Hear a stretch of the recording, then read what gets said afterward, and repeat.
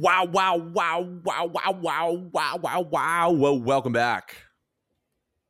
Shreyas, look like you're gonna add something there. Just can you wow, wow, wow. What in the world? Welcome back. You're listening to a wow, wonderful episode of Amateur Hour. This is a professional sports podcast by people who have never, ever played professional sports. I'm your host, Max, along with Shreyas. And let's talk sports.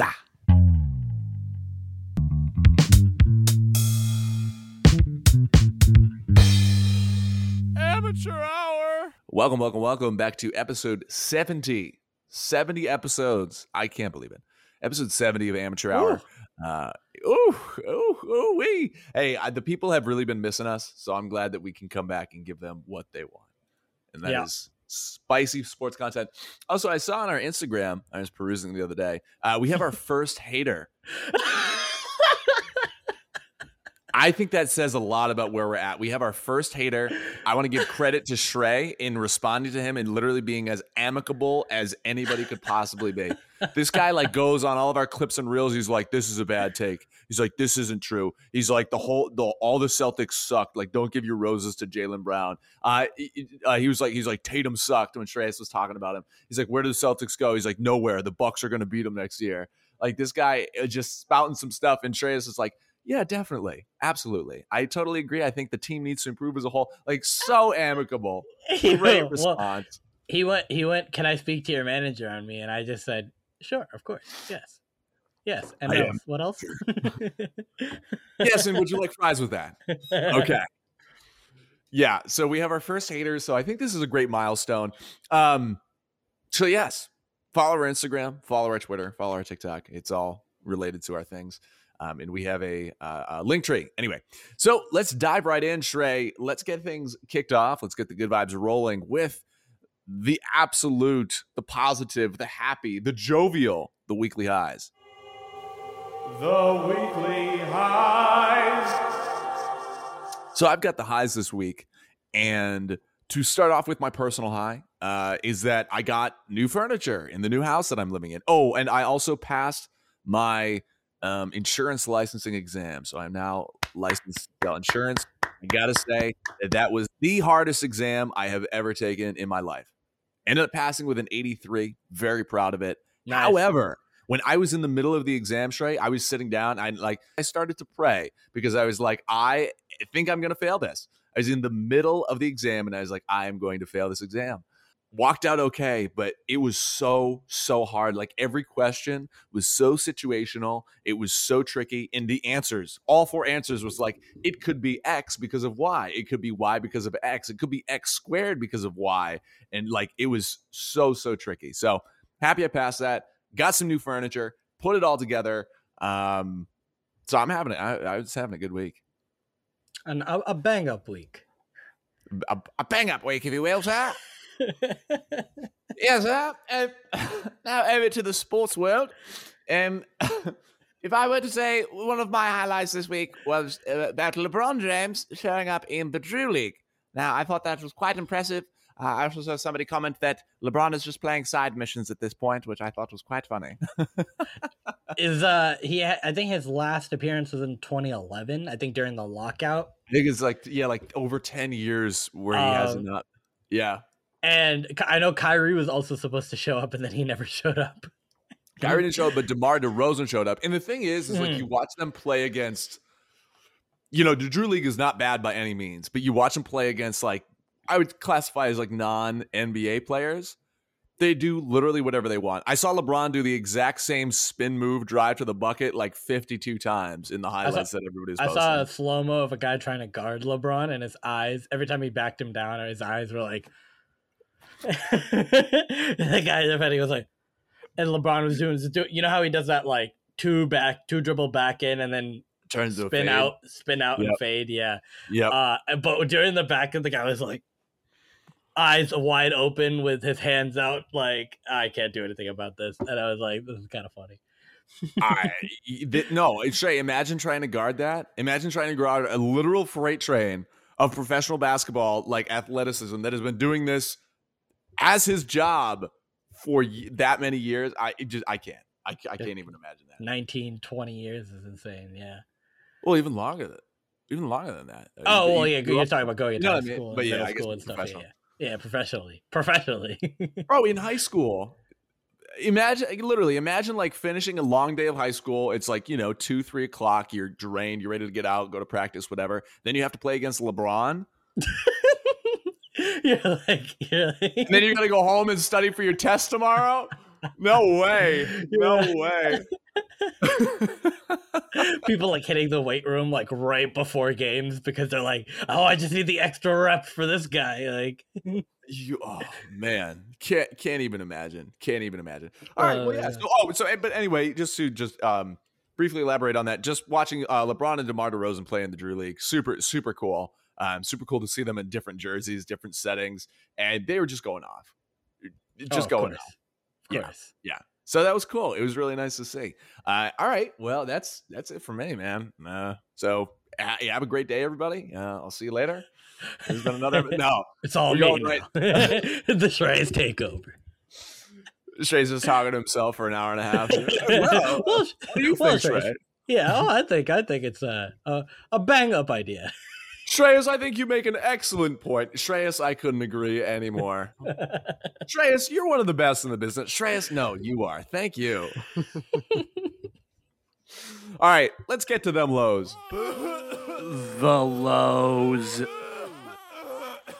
So let's start with my personal lows. And I've been feeling a little bit iffy lately, physically. Went to the doctors, and I think I like pinched a nerve in my leg or something. Oh, yeah. So I've been feeling pretty. Yeah, I can't do much activity. Been icing it down. They just kind of says it'll like hopefully go away. That kind of sensation. So when I try to like go on walks and stuff, like a little bit feeling a lot of fatigue in one side. But hopefully I will be feeling better. I've been kind of taking my rest and not overdoing it. I really want to get out there, play some basketball, run around, get tired, like a little dog. But can't do that right now. I just got to take my steps so that hopefully, in the next couple days, week or so, I can feel up for it. That sucks, dude. It's really hard to play basketball. Have you can walk though, right? Like, yeah. I just like whenever I kind of push it a little bit, like if I like really like start to run or fast walk or something, you know what I mean? It starts to like kind of feel fatigued more. Yeah. And you can feel that sensation. I can feel that sensation running down my leg. But once I like ice it and stuff, and then I kind of rest it out, and I just kind of I'm low key, I feel better. I just don't want to be like too inactive. I don't want to like go all the way the other way if I don't have to, because that's gonna be a lot more. Like I'm just gonna feel horrible once I'm like better from this. But yeah, I mean, so trying to keep a balance, especially when you're not at your healthiest. You could try to keep a little balance, and hopefully, once you are getting a little bit healthier, you'll be at where you want to be. So it's just it's just tough too, because it's exercise science and injury and rehab science has come a long way, especially in recent years. But sometimes the best thing is for an injury is to rest it. Sometimes the best thing is to like use it. Sometimes like you'll minimal, minimal, and like you have to like literally walk it off. Doctors recommend that, but doc said light walking and stuff, not a problem, shouldn't be a problem, but like stay off, like don't do like high physical activity or anything like that. At least do you have a treadmill at home? I don't have a treadmill at home. Okay, well, this is I don't know if you've seen anything on Instagram or online of knees over toes guy, but being tall, I have some knee and like back and hip issues. Walk backwards. Weirdly enough, if you have any kind of injuries, walk backwards up a hill or even just on a flat surface. You can go as slow or as fast as you need to, but it really, really helps get the blood flowing to your knees in a completely different way. And it's been shown to really increase longevity and then overall knee health. So that would be my recommendation to you Okay. and to anybody else. If you have a treadmill, just keep the treadmill off and just walk backwards on it for about 2 minutes. And again, same thing. If you just like put your hand on a wall and just walk backwards. Recommended this to my grandmother, recommended this to anybody who's going through like weird issues. Honestly, it really, really helps. Weird, but it really helps. I'm going to actually try that. I'm going to actually try that after this. So yeah, no, good call. Thank you. Sweet. Well, that sucks. Yes. But I hope you feel better. No, thank you. Let's move on to sports. This is something that whether I'm sitting down, resting, or taking a light walk, I will continue to be mad at, and that is the Boston Red Sox. What's going on with them? Because they, you started off and it was, remember when we just remember last year, the roller coaster of a year. They were good, then they were bad, and they were good, then they were mediocre, then they were good. This year they're just bad. Yeah, well, they're kind of on that roller coaster again, Max, and they were bad to start off the year. They were I'm not sure if I remember correctly, it was like 10-19 to start off the year. They were in fourth place. Yeah. They were, to be under 500 coming out of May is a tough spot to be put in. You know what I mean? Like May into June, like it's tough, like to get back when you've spent a whole month being bad. That's a lot to climb back from. But in June, Max, they had an unbelievable run. And they were beating up on a lot of bad teams, but they were winning the games they were supposed to. And it felt like, they had flipped a switch or something. So they beat up on a lot of bad teams like Oakland and the Angels and Seattle. I know St. Louis is a good team, but they won that series. Detroit, this is not really great. Cleveland is kind of in the middle, not really that great. But they went 20-6, Max, in June. So that's a complete like flip, 180 flip. And it felt like they had undid whatever they're basically the crappy start to start the year. So it was like, okay, we're basically at 500 again. Now we're getting up 7, 8, 9, 10 games above 500. And you're feeling good. Right? Now we're coming back. We're second in the division again. And you felt like, okay, they just got to keep continuing this. You may not continue this pace of 20-6. That's really tough to keep up. Right. But now that you've brought yourself back, you probably can get that first or second wildcard spot. And with the new wildcard rules, it's a little bit easier to get into the wildcard now. So it should be fine. Like, you're not going to get to the Yankees. The Yankees are ridiculous this year. They're winning every game, every series. I was going to say they're playing the Yankees right now, and I've just taken a brief perusal through their recent games. Got eviscerated by the Yankees last night, 14-1. Not good. Was not good. The Yankees are having a historic year, especially too last year. And a couple years prior, like the Yankees, I remember the memes coming out about them. They're like, at least we won in X, like holding on to like the past history. Like the Yankees were not it. The Yankees were not it. What changed for them? It's just clicked for them. They made a good amount of moves last year. Like they got Rizzo, and it just felt like this year they got Matt Carpenter, who's been really good for them. Their hitters, they've been hitting like consistently throughout their lineup. Aaron Judge he's probably going to be AL MVP at this stage. I don't see, as long as he continues and if he stays healthy, I don't see him giving that up to anyone else. And their pitching has been really good. Their starting pitching has been really solid, and their bullpen is even better. They close out games, and that's one thing that the Red Sox haven't been able to do. But regarding after that June hot streak, Max, they've been in July 5-11 to start July in the first 16 games of July. They've not been good. So they're back to their kind of losing ways that they had in the beginning. So they were 10 games above 500 at the end of June. Now they're 4. Now they're 4. That's tough. So, above 500 in baseball, where you play, it's still 180, right? 162. 162. Yeah. No, I'm sorry. You can't. The Yankees are like 60 something and 20. Like oh, that's just tough. I mean, we're losing series to the freaking the Blue Jays, to the Cubs. Oh man, to Tampa Bay Rays. Yeah. So Max, this is what Red Sox fans have been kind of scared about, and especially me. Is in June they beat up on a lot of bad teams. Right? When you look at the teams they played, all the teams I talked about, most of them were really bad. Yeah. Now we're into a stretch where we're playing our division, which is a really tough division. Tampa Bay, Toronto, New York.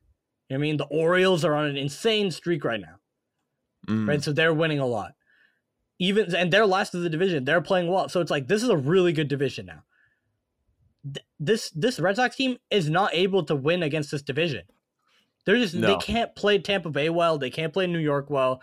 The Orioles, they're even under 500. I think they're under 500 against every team in this division so far this year. They have not won a series against any team in this division. That's scary, Max. You play your most teams against your division,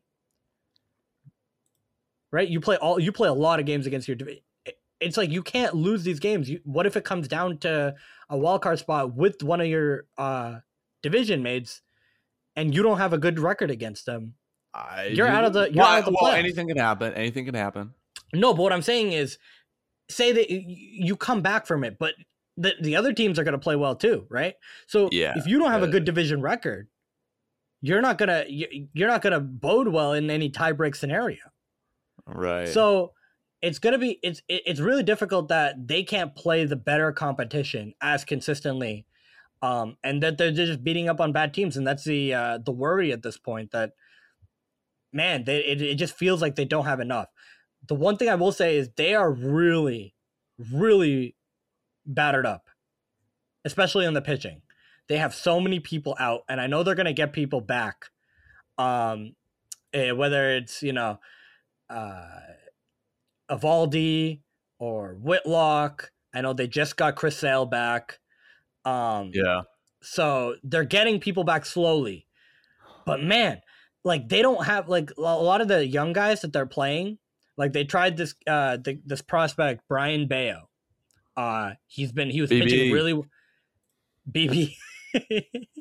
He was pitching really well in AAA, AA, AAA. And he was good, but then when he got up here, we put him in 2 starts, and he's just not ready for the moment right now.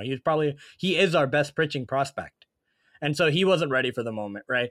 You got we had when we traded Mookie Betts, Max. Remember Mookie? Remember he was a good player. I don't want to talk about it.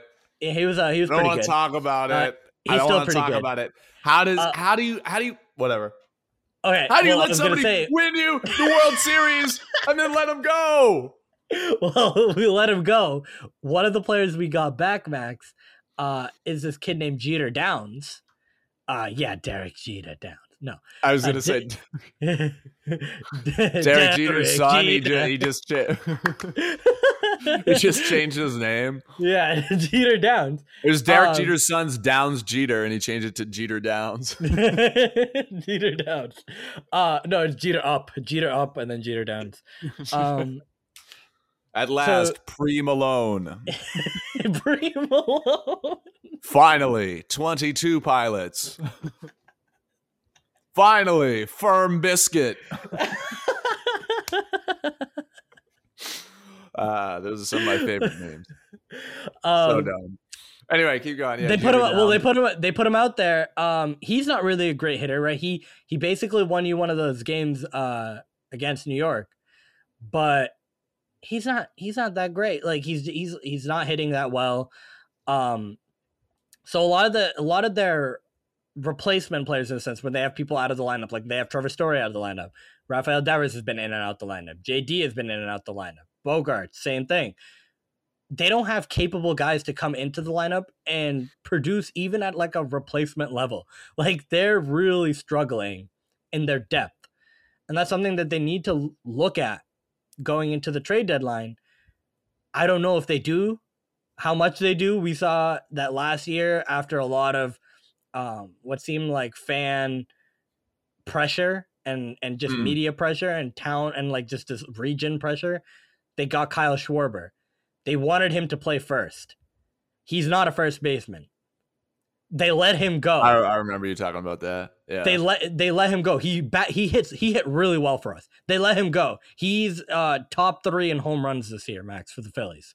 So even if you didn't want him to play first base, you could have used that power. Our only power in this lineup, Max, is Rafael Devers. He's the only person in this lineup that can hit right now for any sort of consistency. JD Martinez, once a 25, 30 home run hitter. I think he has 6 or 7 home runs this year at the halfway point, roughly. Like, we have no power. Bogarts, not really a home run hitter, but he's hitting. He's just not. There's just no one that can have any power. We had a power hitter, Max. We let him go. We traded Max 100 Renfroe. I just want everybody to know the Yankees score, just so everybody knows, is 3-0 right now. It's at the bottom of the first. I wouldn't expect anything less. Bum bum bum. Boom.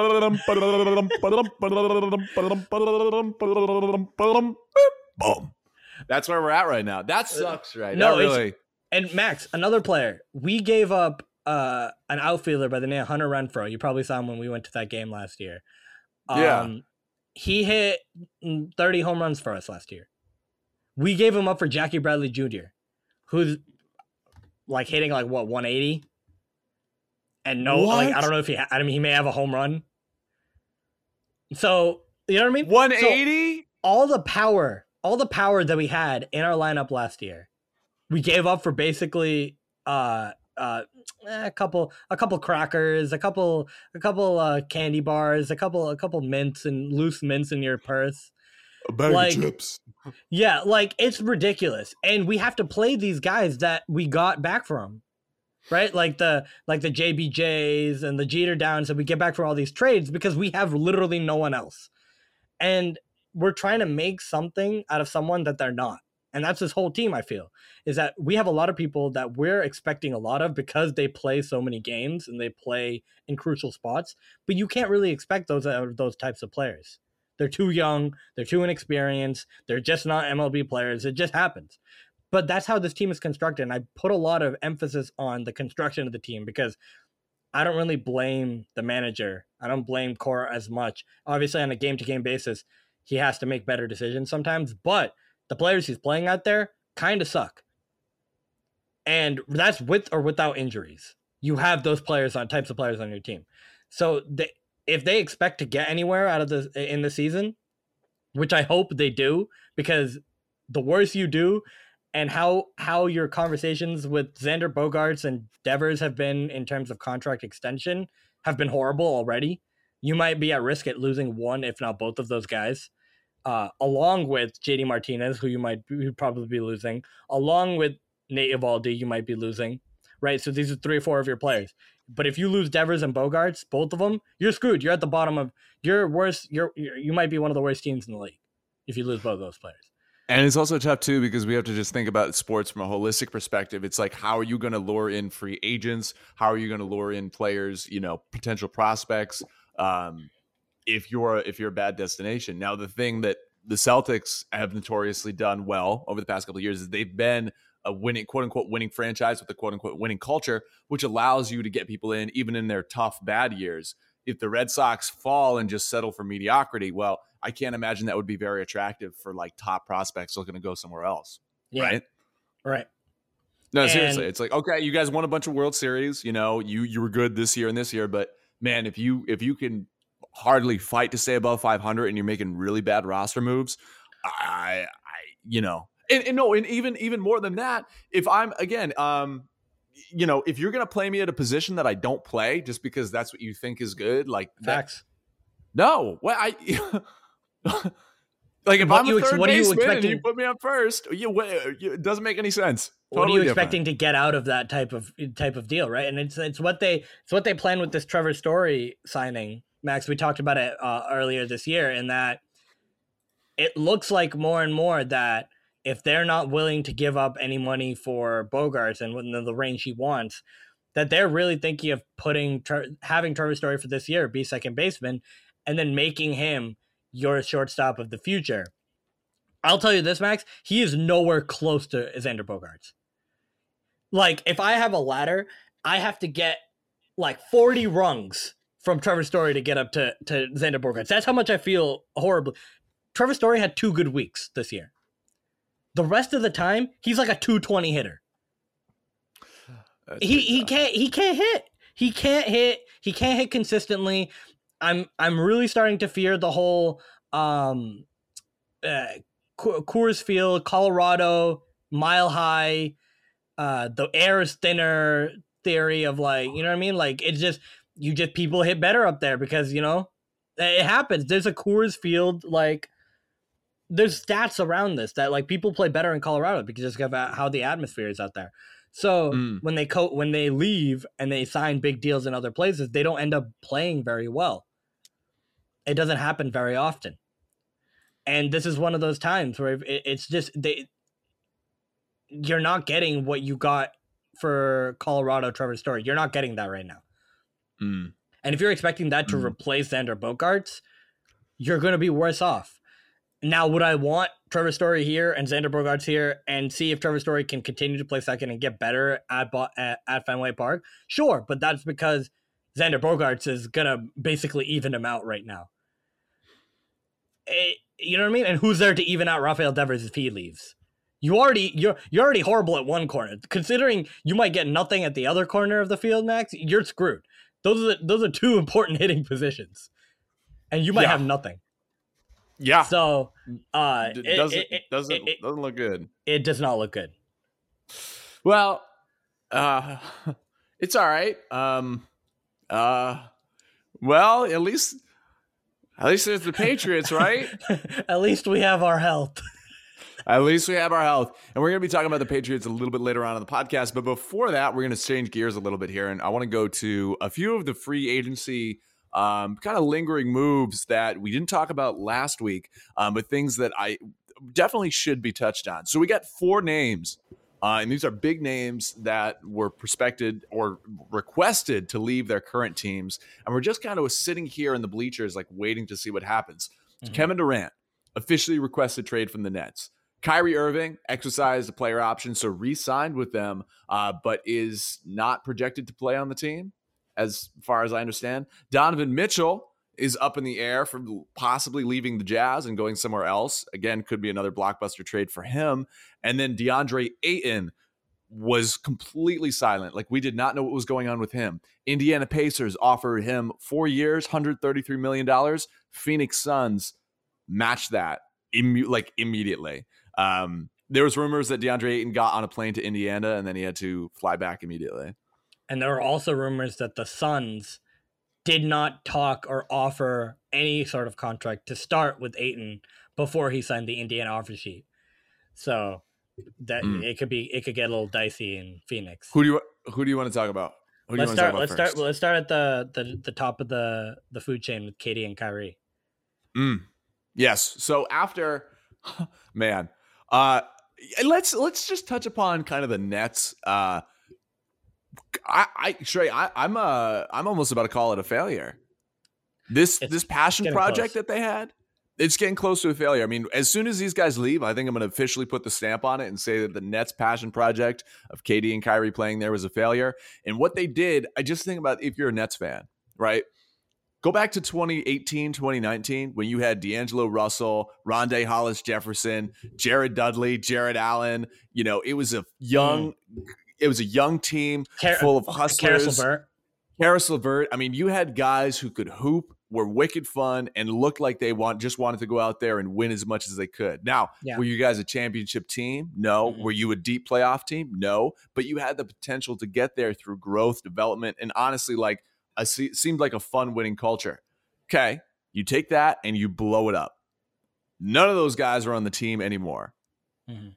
None of those guys. That whole young core that you had that was really, in my opinion, on the come up is no longer on the team. Instead, you trade a lot of picks away and you trade a lot of players away to get Kevin Durant, Kyrie Irving, and then eventually James Harden. Now, this was a super team that people projected to just win it all. I mean, Shrey, how many years and how many times did we hear that? They're like, the Nets are taking the East. The Nets are taking the East. Every year since that free agent class, 2019. Exactly. So, Kevin Durant leaving the Warriors, big news, all that stuff. And I don't know. Everybody projected it. If Kevin Durant was wearing one size smaller shoe, they could have been in the conference finals. Didn't happen.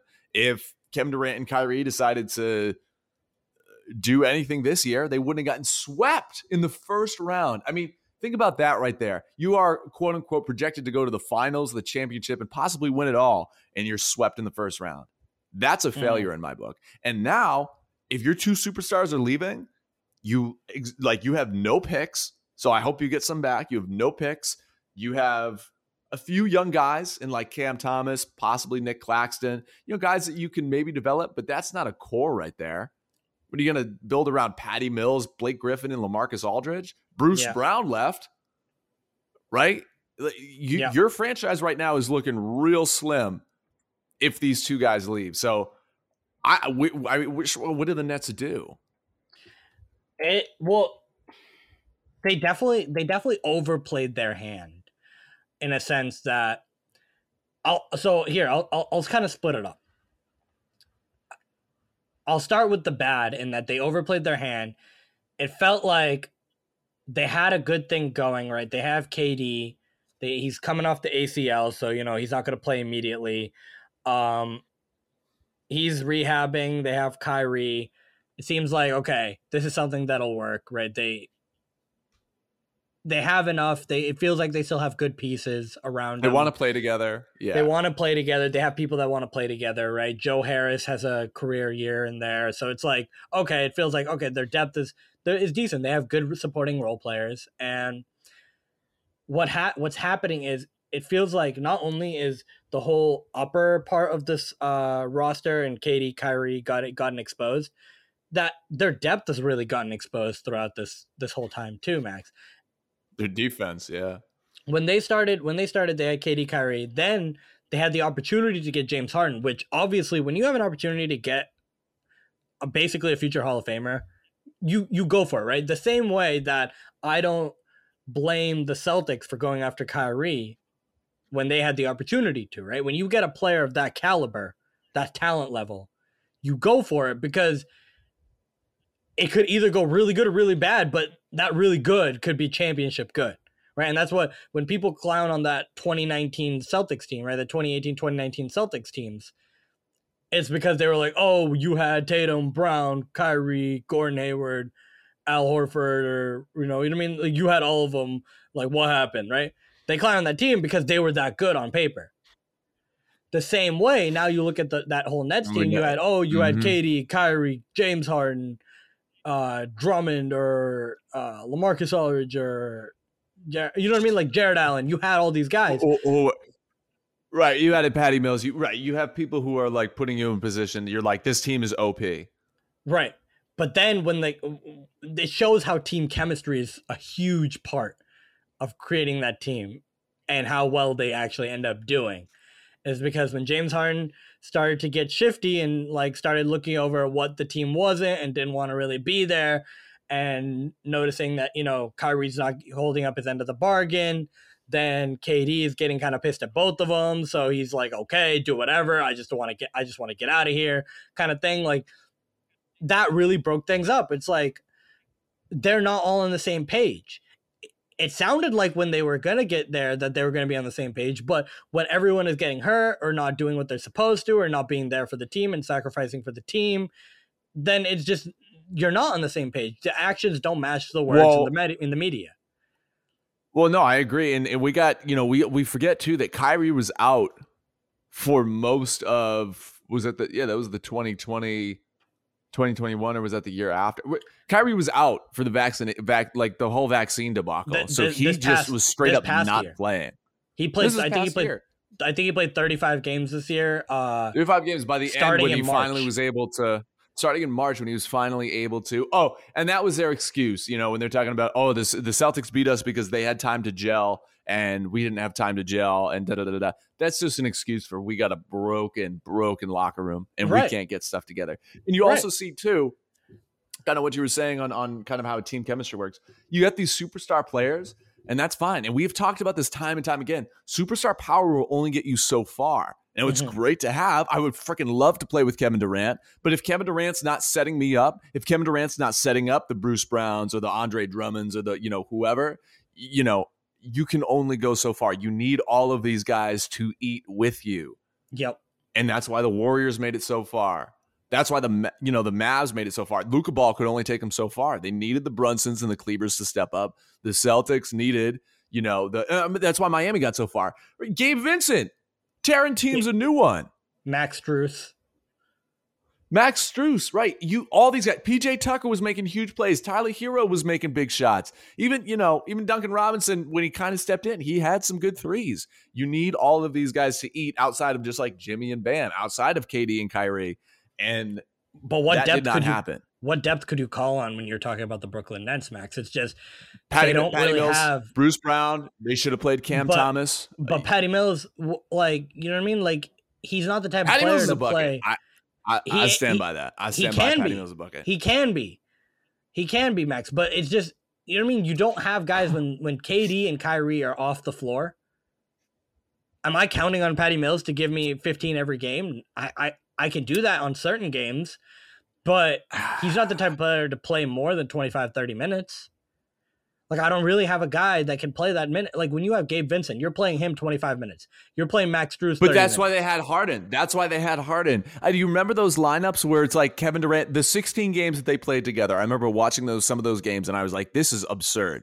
Because Kevin Durant and Kyrie, they would all start, right? And you just get walloped from the beginning. They're just shooting the lights out. You're like, how is this even possible? Kevin Durant goes to sit. Now it's Kyrie and Harden. Now Kyrie goes to sit. James Harden is still bringing that ball up and tearing it up. And James Harden actually plays pretty well with bench players. I've seen that. Like, when he can kind of be that guy on the floor and then set his team up, when he's like the guy with all the ball. All those years in Houston. He's actually all those years in Houston. I've been training for this my whole life. Finally, I'm reaching my full potential. You know what I mean? So they had that guy. And so that's why, like, yes, you're right, Trey. This year, it was that's an issue. What? Harden hid a lot of the problems with their depth. When you have that upper end talent, when you have multiple, I know. When you have 2-3 guys, and you traded for Ben Simmons, they were hoping that he would be that guy, and then the dude sits up. No, Shrey, and that was the issue right there. No, seriously. They're like, okay, we're gonna make a blockbuster trade. We're gonna get Ben Simmons. He's gonna get his mental health correct. He's gonna come play for us. No, dude stubs his toe, he gets a little ouchy, and wears clown outfits on the bench. No, I mean, but you can understand with the Nets franchise, they're like, okay, this is gonna be a solid move. We'll get him to play. So. This is where I give the Nets credit, Max, is that they're standing on their 2 feet. They are not like, in a sense, they're not like succumbing to all of these requests to leave, and they're standing pat, and they're trying to figure out what is best for their team, right? There's a lot of moving pieces in this. When they had the James Harden scenario, right? They waited. How many times did we say, oh, James Harden should be moved, like just send him to Sacramento, like the Ben Simmons thing is probably not going to happen, but it happened because they stood pat. They got basically to the end, and they got a really good deal out of that, Max. They got like multiple picks. They got Drummond. They got what's his face? Paul Millsap, I think. They got, you know what I mean? Like, they got a couple guys. Seth Curry, right? Seth Curry's a good player, good veteran. Drummond, obviously, for that year, good player. And then they got a bunch of picks along with Ben Simmons, right? So they did well in that trade. And so I give them credit that they stood pat and they waited until they could get the best possible offer from the Sixers. Without a doubt, if we consider Ben Simmons healthy and if he was to play at a fraction of himself, I agree with you. I think the Nets win that trade. So that's based on potential, right? But then now we're talking about KD and Kyrie in the offseason. And KD says, oh, I want to leave, right? But why haven't they done anything yet? It's because the Nets have all the leverage. They don't need to do anything yet. Yes. Right? They have KD signed for 4 years with no trade clause, or no trade player option or anything. So if he wants to hold out, he can hold out, but he's also not going to do what he wants to do, which is play basketball, which is what he says he wants to do. No, Kevin Durant wants to play basketball, man. That is one thing I will always take to the but what I'm bank with saying KD is like, but you get what I'm saying, where it's like, if he says he wants to play basketball, he can't be like, oh, well, I'm going to hold out and because I want to leave, right? This is a place where you can play basketball and you're under contract. So if you want to honor that, you'll be able to play basketball as soon as possible. So the Nets are really taking their time with this deal, and they're saying, okay, like, and one of the rumors I heard, Max, was that, oh, the Nets, you've seen all these offers, they're so ludicrous, and like no one is going to take any of them, and that's why the market is so low. But that the Nets are really using that as leverage so that they can go back to KD and say, hey, KD, we went to all these teams and they don't want you because we obviously want to get the best value out of you, but no team is playing ball with us. So if you want to play basketball, you're under contract, play for us, right? So they're leveraging, that there's no market, so that KD will just end up saying, you know what, fine, yeah, I want to play basketball, let's just come back, let's just run it back. And that's a good scenario for Brooklyn too, right? So they're standing on their 2 feet and they're saying, hey, we're under contract, we're not just going to send you to anywhere and get anything. But if we can have you play for our team, that's good for us because obviously the revenue you get from KD and Kyrie playing on your team is great. But if they do get a good offer, like they say, and get the best offer, then they'll tear it apart. They're not afraid to tear it apart. So that's the one thing I give credit to Brooklyn, that they're just like, okay, yeah, all these players want to leave, but they're getting the best deals possible, and that's what they're planning on doing. Right. It's still your job, and I actually, that's a really, really good point. Because it is still your job, and at the end of the day, if you want to play basketball and you want to get paid, you're going to stay on that team. Now, I don't think that they're going to be happy. I don't think they're going to be like, ooh, I love Brooklyn bagels. You know what I mean? But no, I really.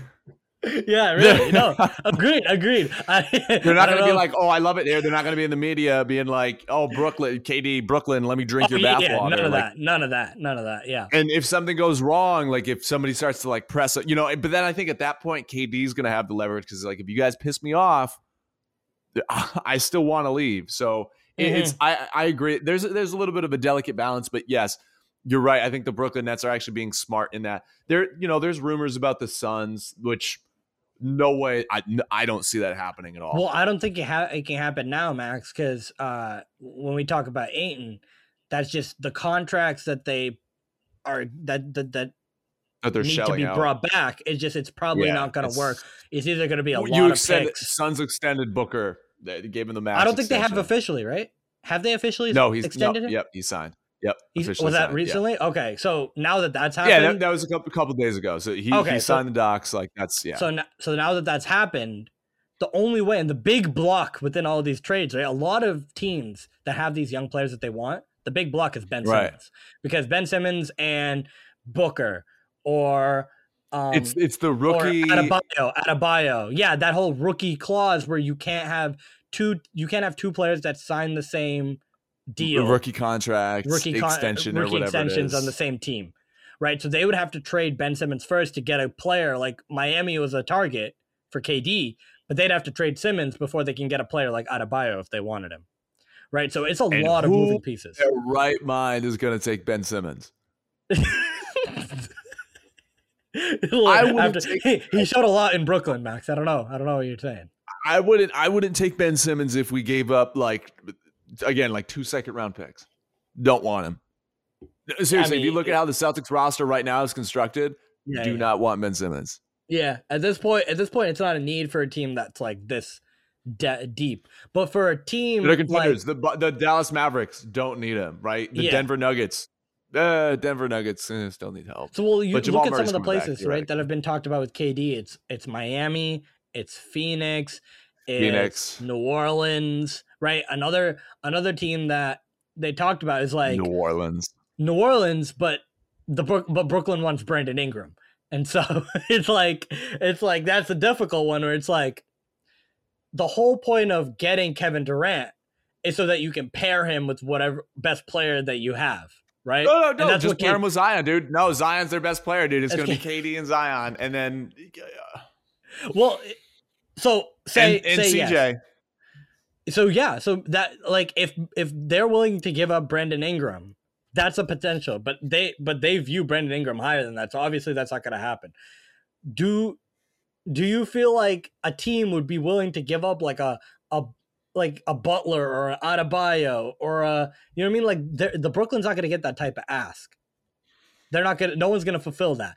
They're going to have to end up looking for a lot of picks and some sort of smaller starter that's really good. Like, you know what I mean? Like, you know how Tyler Hero's been in all these trade rumors for Mitchell and KD and stuff, where it's like that type of player with more picks. They're not going to get the type of player back that they're probably looking for because of talent to talent. You're never going to, that's the tough thing about trading someone as good as Kevin Durant, Max. It's like trading Tom Brady. It's like, will you ever get a quarterback that's 1-to-1? You can't. It's KD. Are you going to get a KD to KD trade? Not going to happen. Unless it's KD for LeBron or KD for Giannis. You're not gonna, or KD for Steph Curry. Not going to happen. The top tier of players, yeah. So you're always going to end up giving up a bigger player for a lot of smaller players or potential. It's never going to be 1-for-1. You're never going to make up what you lose in Kevin Durant. So that's the issue in trading a player like that, is like you really have to plan out how you can balance the future and the present. Unless you get draft picks, you get a really high draft pick, and then you draft the next KD. Yeah, well, and that's potential, right? That's a lot of potential. And that's potential, and that's also years down the line. So I agree with you. The return is theoretically possible, not for another 4 years. And Max, the issue with that is you're expecting the team that KD goes to do well. Will that pick that you trade for, Brooklyn trades for, will that pick be a lottery pick? Probably not. KD himself was probably take a team to an 8 seed. Single-handedly. You know what I mean? So it's like, you're not going to get the pick you want early on. So that means you're looking down at the 2025, 26, 27 picks as potentially maybe KD wants to leave again, or, you know what I mean? Or like KD gets older and so the team does worse. That's a lot of potential years in the future. You have to balance that out with a present player that is as good enough to keep you afloat without KD being there, without Kyrie being there. That's the really tough part about these guys leaving, is that it puts the team in a bind of like, do we rebuild or do we try to get present players and veterans and just kind of keep afloat and hope that players want to come here? So, you know what I mean? Like that's super tough. Yeah, no, it is tough. And then, you know, Kyrie, if KD goes, I can't imagine Kyrie will stick around. Yeah. But Kyrie's stock too is also not what it used to be. You know, a first round sweep is really tough to look at. Getting older, issues with health and political views and stuff, which could result literally in off-court issues. Yeah, off-court issues, right? His game is still as refined and polished as ever, but you have to take all things into consideration. Right. And again, he's not the best defender, so that's also things that you have to look at. And when we look at his trade market now, Max, the only team that is considering interested in him is the Lakers, right? And we talk about Russell Westbrook, we can mention here, and that Russell Westbrook, if the Lakers give him up, the the other team that's trading for Russell Westbrook probably wants a pick attached to him to take on that contract, right? So, and we saw recently that his agent parted ways with he parted ways with his agent of 14 years because his agent wants him to stay and embrace the role that Darvin Ham has given him in the starting role.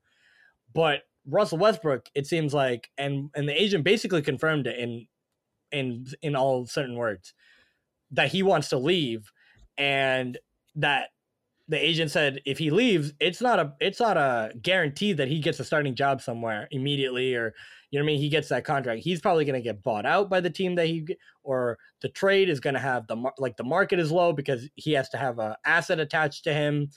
And if he gets bought out, like, who knows where he goes, right? So it's like, there's a lot of factors. The agent is basically saying his value is super low, so he better take what he has right now. That's literally what the agent is saying.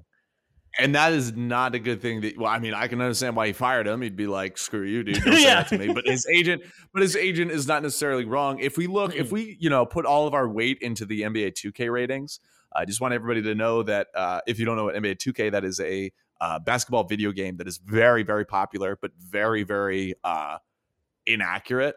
Like, it is not a basketball simulator anymore. It's like you shoot fading threes as much as you can. They ruined it anyway, but it's the only like basketball game out there.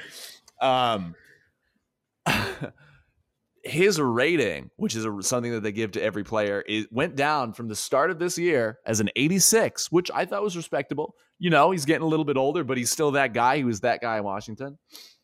Went down from an 86 to a 78. And all of his attributes, except for his athleticism, are garbage. So if we take that into account, he's not doing good. But I don't know. Yeah. So I mean, and then when we talk about Kyrie for Westbrook, like that helps the Lakers in talent perspective, right? Chemistry wise, they already have their issues with Westbrook. Do the same Cavalier type issues happen with KD and with Kyrie and LeBron again? Do those resurface? I know, distance makes the heart grow fonder. So they talk about each other very well and very respectfully now that they are not on the same team. But do they go into big brother, little brother mode once they're on the same team? That is also left out to be said. They do. Here's my take on that real quick. They do. Kyrie at this point knows that he's not that guy. He knows after his stint with the Celtics that he's not a number one option. I would hope that he's learned his lesson. Or does he know that? I would hope. Okay, well, we know. He should know.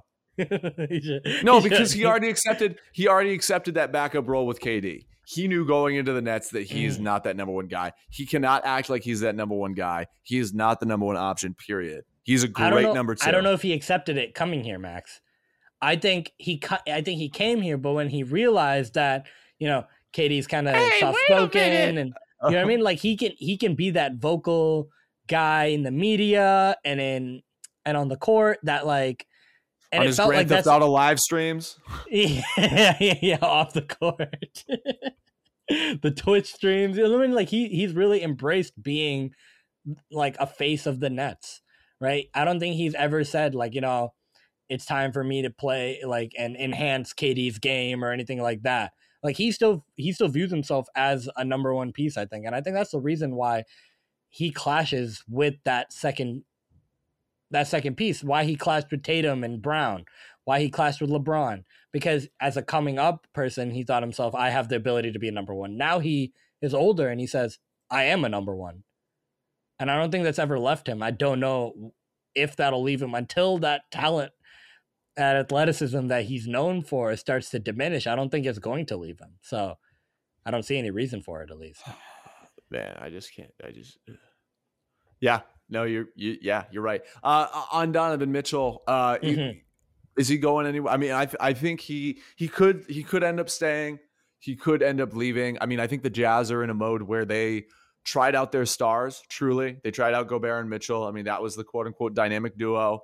Mike Conley was that additional piece to kind of help him. You get the role players, Royce O'Neal, Jingles, all that stuff. But that's no longer the case. O'Neal's gone. Jingles is gone. Gobert is now gone. And now you look at a aging and declining Mike Conley, but the haul of young players and picks that they got from the Timberwolves, does Donovan Mitchell have a place within that roster? I don't know. And I'm also getting, he's from Connecticut. So he's from, New England. He's a local boy. His mom and his sister actually toured UMass, our alma mater. And I almost gave that tour. I used to be a tour guide for the school. One of the best jobs. Go tour guides, class of 2020. I almost gave that tour, and I was vying so hard because it was a quote unquote special tour. Like they got a private tour of the university, and one tour guide was going to be selected to do it. And I was vying so hard. I was like, I know basketball. Like I will. You were like, basketball is my favorite sport. I like the way they dribble up and down the court. And it was given to a girl I worked with just because they thought it'd be better if a female took the mother and daughter around, just from that perspective. So, I get it, but oh man, I wanted to get heartbreaking. And you know what? They literally gave her. They said, anytime you're in Utah, if you ever come visit, we get you free tickets. No, you could have been that person. But also, anytime you're in Utah is a kind of a wild statement. Like, yeah, sure, buddy. I'm SMHing right now. I'm shaking my head. Tough. Would have loved to do that. Max, when it comes down to Mitchell, yeah, I don't see him having a place on this team right now. Right, when I think of players that you build around, right? There's only certain point guards that I feel you can build around. Right, those are the really generational, like Curry. Like, how many point guards in history have you ever built around? Peyton, Curry, Isaiah Thomas. Right, like there's not a lot of point guards that you can build around and be stable, like in a rebuilding era. Right, Mitchell is good. He's really good. He can be really good. He's not great. He has flaws to his game. What are his flaws? His ability to make his teammates better. Right? He doesn't. When he drives to the rack, he puts the blinders on. Yeah, he does. We talked about this earlier mid basketball season, Max, in that Mitchell's passes to Gobert per game were like 2. Like, he passed to Royce O'Neal more than Gobert over the course of the season. So it's interesting that who you think is your second best player, your first best player, would pass to him and make him an offensive focal point, but it didn't really happen. Well, we also know too that those two, ever since Rudy Gobert coughed on the mic, it has been public that they have had some serious chemistry issues. Yeah. But do you think with Gobert gone that he's going to stay? I don't think so, Max. I really think that this Knicks rumor that we're hearing is a real possibility. I think it comes down to, will the Knicks give up a player like RJ Barrett, who they don't want to let go of, right? And who I feel like would fit in Utah as a building point better than New York. I don't think that New York has really found a way to build around RJ Barrett. I think New York is a poverty franchise. It's just, they're really I'll say bad it. At picking Haters, the right welcome. player. Welcome. I welcome it. I welcome you, Joe Cirallo. Come. they pick New York is a poverty franchise. Well, Max, think of this. Y'all winning 22 games this year. Max. No. That's cap. I'll give you 40. I give you a solid 40. Max is on a roll. He just kept going down. He's like, they're gonna go to the G League next year. But yeah, all of a sudden the NBA is now MLS or like European soccer. Now you guys relegating. Oh, you guys suck. You're down. So when we look at the Knicks, Max, RJ Barrett is who they should be building off of. They're not finding the right players. They're just kind of whoever's the biggest player on the market, whoever is the most attainable player on the market, they get, right? The Randalls, the Brunsons, the Fournier. They get the Kemba Walker. They get those attainable stars, half stars. Well, you know what I mean? So they don't want to give up they don't want to give up. Their best player is RJ Barrett. At this point, he's the one that's made the most strides in his game, who can continue to improve. I think he's got the chance to be a 25 point per game type of player, right? So he's going to be tough to give up. But Utah probably wants him, being a wing, being a guy that can defend and is making strides in his offensive game and still has a chance to improve. That's the thing. That's the type of player Utah would want. If they can't get him, Max, a lot of picks. There's going to be a lot of picks. And so that's going to be the thing, is like, do they give up a player of that caliber, or do they just let go of 6 picks and some of their young guys like Quickly or McBride, or, you know what I mean? Like some of these young guys that have a chance of making a mark. That's gonna be tough. I think they will come up to a deal if I had to really come down to it, because I don't think Utah has a plan for Mitchell. They may say out in front, like, oh yeah, we want Mitchell. Like, you know what I mean? We're trying to build around Mitchell, because obviously you want to keep him happy in the case a deal doesn't go through. Right? But publicity but like, I don't think he fits, Max. Do you think he fits? I don't think he fits. They have too many guys that are young and kind of not there in that stature yet, that they're not going to be great next year. I'm taking you. You got Pat Bev, right, and what you lose in the offense of Donovan Mitchell, you can make up for elsewhere. I'm telling you, dude. Jared Vanderbilt. I'm so high on this guy. I like him. Seriously, like you keep that again. I know Mike Conley's declining, but I keep him around for veteran presence. Plus, Ainge likes those scrappy guards, good chemistry guys. You got Pat Bev for defense now. Donovan Mitchell, man, you can see his size really prevents him from getting as many defensive stops as as another guard possibly could. It's just when he drives to the rack, he puts the blinders on. I mean, to not pass to your big man, because there's so many opportunities, and you're like, Donovan, why are you driving into a triple team? They're all just jumping and meeting you at the rim. You can't finish over that. And he's incredibly athletic. Oh, he's an incredible finisher, but it's just the amount of times he does it. Like, he does it a lot, and it feels like he's not able to decipher which moments to use Gobert and which moments to go for his own. It's still in the back of his mind to continue getting his own. Mm-hmm. Yeah, I agree. So we'll see. I mean, with all these guys, we'll see. We'll see what happens to Ayton. I mean, the Suns match is offer, but now it's more of a locker room type thing, or just like an organization. I'm really type thing. worried about that. I think they got to just trade him. I think that they just have to trade him. So they can't trade him at least till January 15th, and they can't trade him to Indiana for a year. So that's one potential trade partner that is gone. But they have a lot of other teams. So I would look at that trade deadline, 2023 trade deadline, and see if it's not working and he's just pouty, or he doesn't really want to be there, and it shows in how he's playing. There might be something to that trade rumor to begin with, or just leaving to begin with, to not make an offer, Max, to the player, but then out of nowhere you're like, well, we'll match, sure, we want him, sure. That says a lot. Yeah, that says a lot. That's your first round pick. That's your number one overall pick. You didn't even give him a feeler offer, right? You just let him go and test whoever wanted him. Another team said, yeah, we want him, and then you're like, and then you get jealous. You're like, oh, you want him? No. We had him first, so we want him now. So that's literally what happened. Literally what it is. Your jealous ex is the Phoenix Suns. Yeah, sure.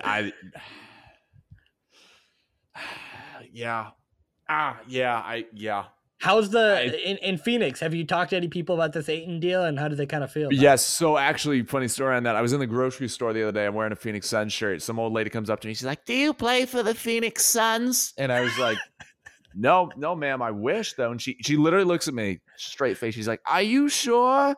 And I was like, "Unless they signed me yesterday, don't know. Didn't hear about this." But I talked to her, and I've talked to a lot of Phoenix Suns fans, and the sentiment is pretty.